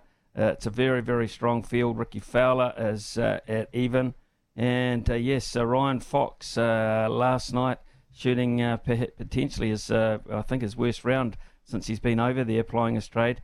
He had 5 bogeys and a double bogey and 2 birdies, so not a pretty showing from Ryan Fox in this tournament. No, it's not good. He'll bounce back though. He's a seasoned vet now. He's flatline enough to be able to get back to some sort of form. I'm absolutely confident in that. Hey, just one. I want to just go back quickly while we still have a minute or so on the sports desk left. The Eddie Jones story. We got a good text from JJ that came through. Serves Hamish McLennan right. Eddie is Eddie and is known to be a rogue agent. Hamish has been spinning attacks against the NRL when he should have been looking in his own backyard. I've been trying to get a little bit of publicity. For all we know, this could be another spin by Eddie and Hamish to keep them in the headlines. Who would trust an Australian? JJ, firstly, very good point, JJ. Secondly, I think this is not anything to do with Hamish McLennan, and I think he will be absolutely gutted by this, because the underrated component of it, Smithy, is he's gone and done this. He's gone and said this, that he's leaving after the World Cup, in a podcast with the Evening Standard Rugby podcast hosted by Lawrence Delalio.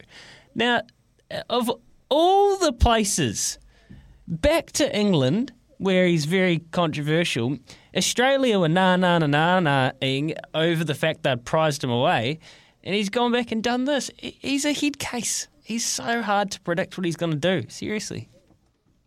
That is odd. Yeah, I mean, if he's announced that without telling Australian rugby, I mean, he's be in my office first thing Monday morning sort of category, I would imagine. There must be areas of his contract where news of that kind of calibre has to be sort of done. We're talking about the biggest job in Australian rugby here.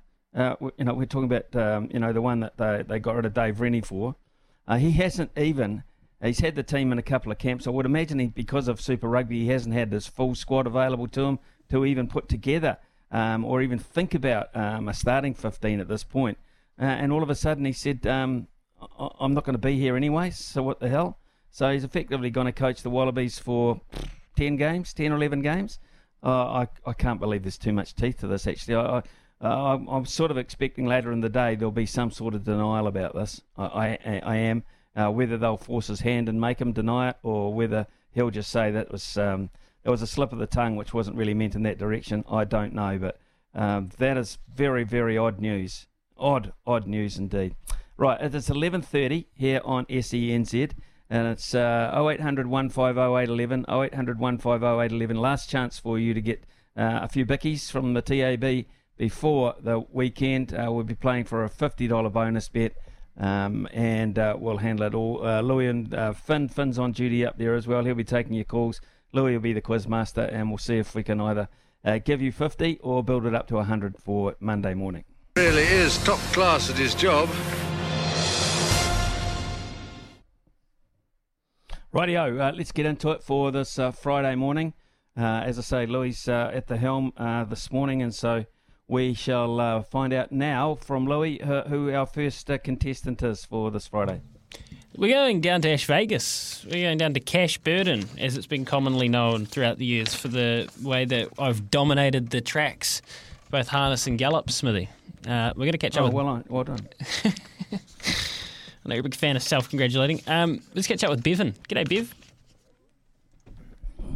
Oh, actually, hold on, Bevan. No, it's my job to put you on air today, actually.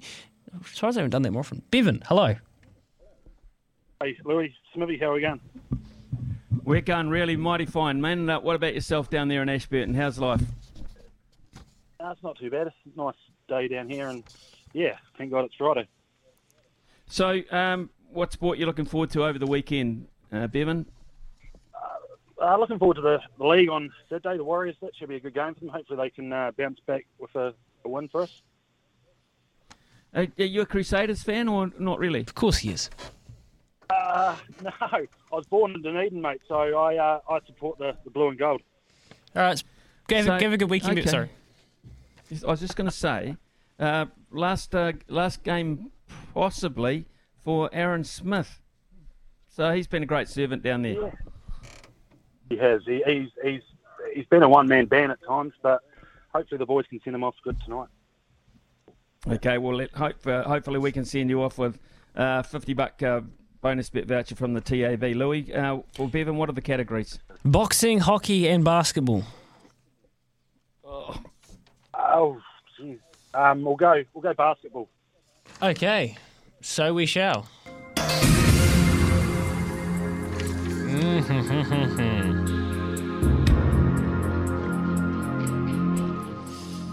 The NBA Finals are upon us as the Denver Nuggets take on the Miami Heat.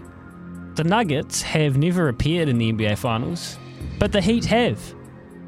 When was the last time the Miami Heat had an NBA Finals appearance? We stab in the dark. Go 2013. One of the worst things I have ever seen done on a cricket field. I'm thinking that was about LeBron James time, wasn't it? Dwayne Wade. Was it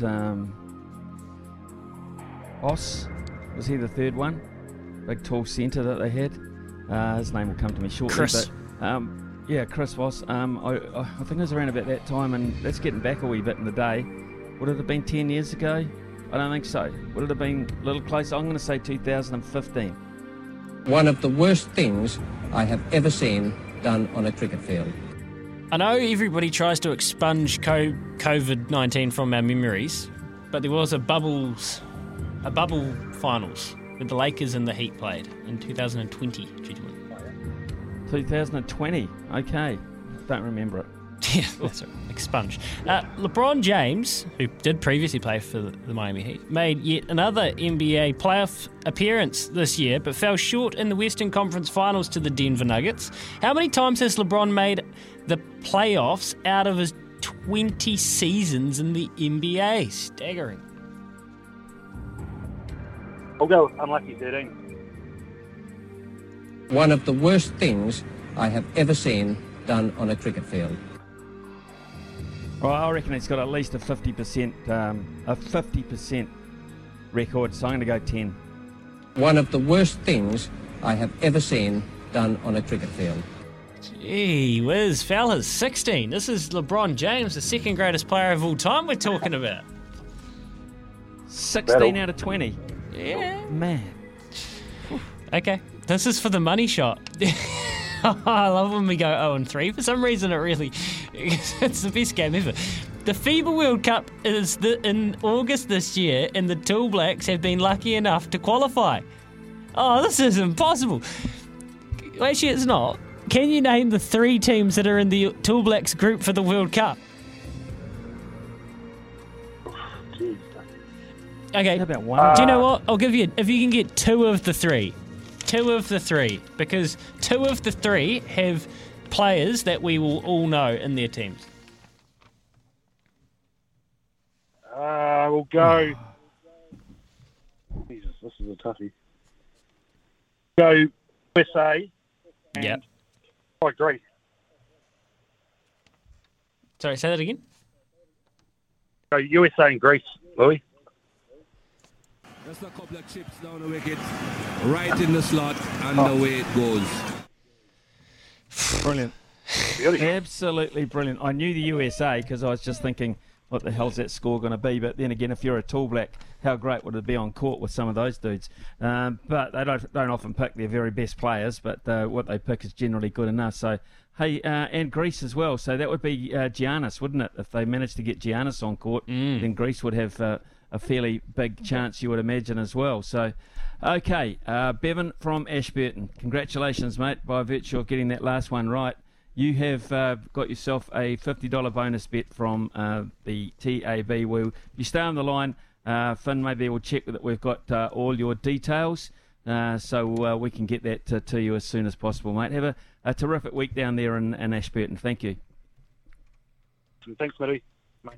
Cheers. All the very best. Bevan from Ashburton, our winner this morning here on Stump Smithy. We'll have another edition, I would imagine, on Monday, although Monday is King's birthday weekend, isn't it? King's birthday weekend. We have to remind ourselves after 70 years of saying Queen's birthday weekend, it's all of a sudden it's King's birthday weekend. So, right, we'll take a short break. When we come back, I think we'll catch up with Mick, shall we? Mick Guerin, and talk about what's happening in his life, which is basically our life over the weekend.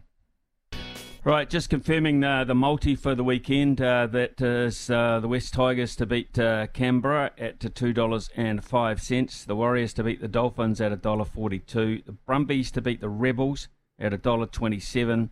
And in basketball, which tips off just a little bit later on today, the Denver Nuggets and Nikola Jokic up against Miami, Jimmy Buckets Butler. Denver to win today with basically a 10-point start. So minus 9.5 to Denver, that's at $1.90. The Tigers, the Warriors, to Denver, minus 9.5. And to the Brumbies, that multis out to $7.02. Right, on the subject of getting a quid or two over the weekend, if you listen to Mick Guerin and Louis Herman-Watt tomorrow morning, you'll have a chance. And if you listen to Mick Guerin perhaps with his great mate Greg O'Connor on Sunday, you might have a chance to get some out of the Ashburton trots as well. It's good morning to Mick. Cambridge Harness tonight, Ashburton Sunday, and you mentioned last week it starts to wind down a little bit now for some of the harness big boys.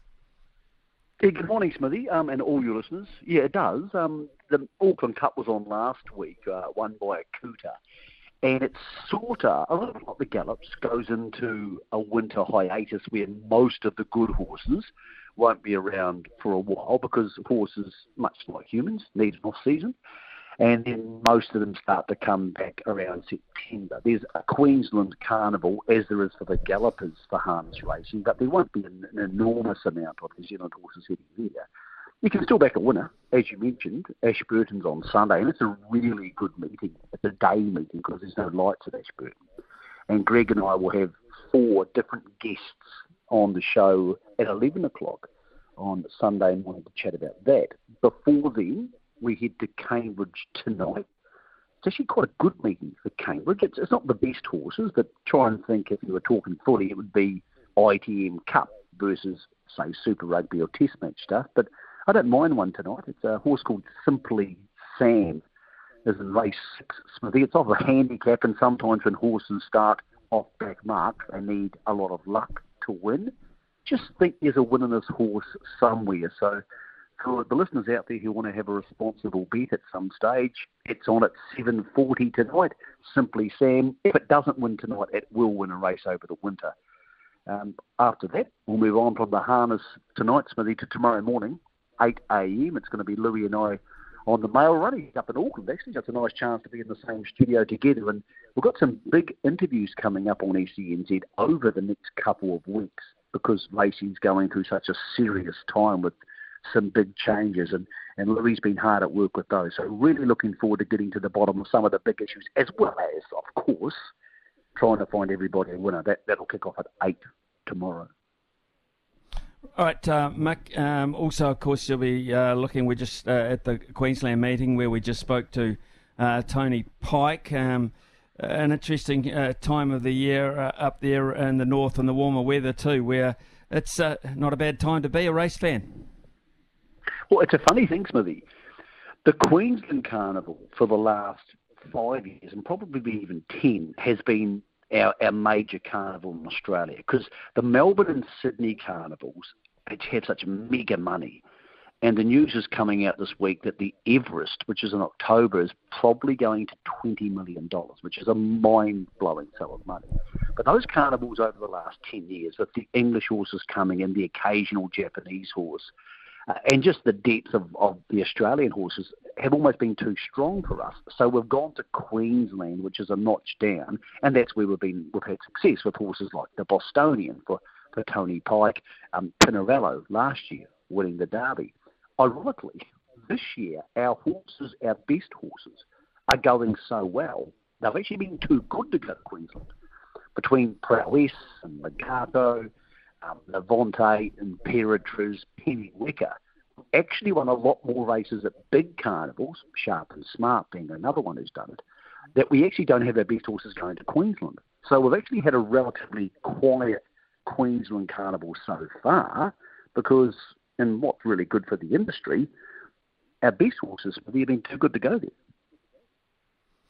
Mark, it's first, second of June. I just wonder if I said to you right here and now, horse of the year in terms of harness in New Zealand so far, and driver of the year so far, the ones that have made their mark for you, what would it be at this point?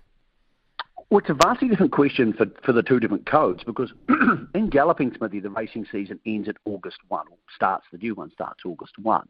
So for gallops, the season's all but done. There's not much big stuff still to be dished out. In harness racing, and a lot of our listeners would know this, the season actually runs from January 1 to December 31, so it's a calendar year. So for the harness racing community, we're about halfway. And the back end of the season has so many of the big races, the New Zealand Cup, the Dominion, the Grand Prix races, the Inter-Dominion. So at this stage of the harness racing season, if you said who's going to be horse of the year, probably a Cooter, because he's won 2 major races, or maybe copy that. The driver of the year is a signed, sealed and delivered one. That's the Postman Blair Orange. He'll win the premiership. He wins a lot of big races. He won the race by Brins, which is obviously $1 million. So he will win driver of the year. He's also off to the World Championships in Europe in September. But for the horse of the year, a lot of that chapter still to be written. I've spent a bit of time recently, Smithy, thinking about who I'm going to vote for Galloper of the year. And I still don't know, because the list includes Sharp and Smart, Imperatriz, Prowess, Legato, Pennywecker at the right at the end of those potential horses, and a few others.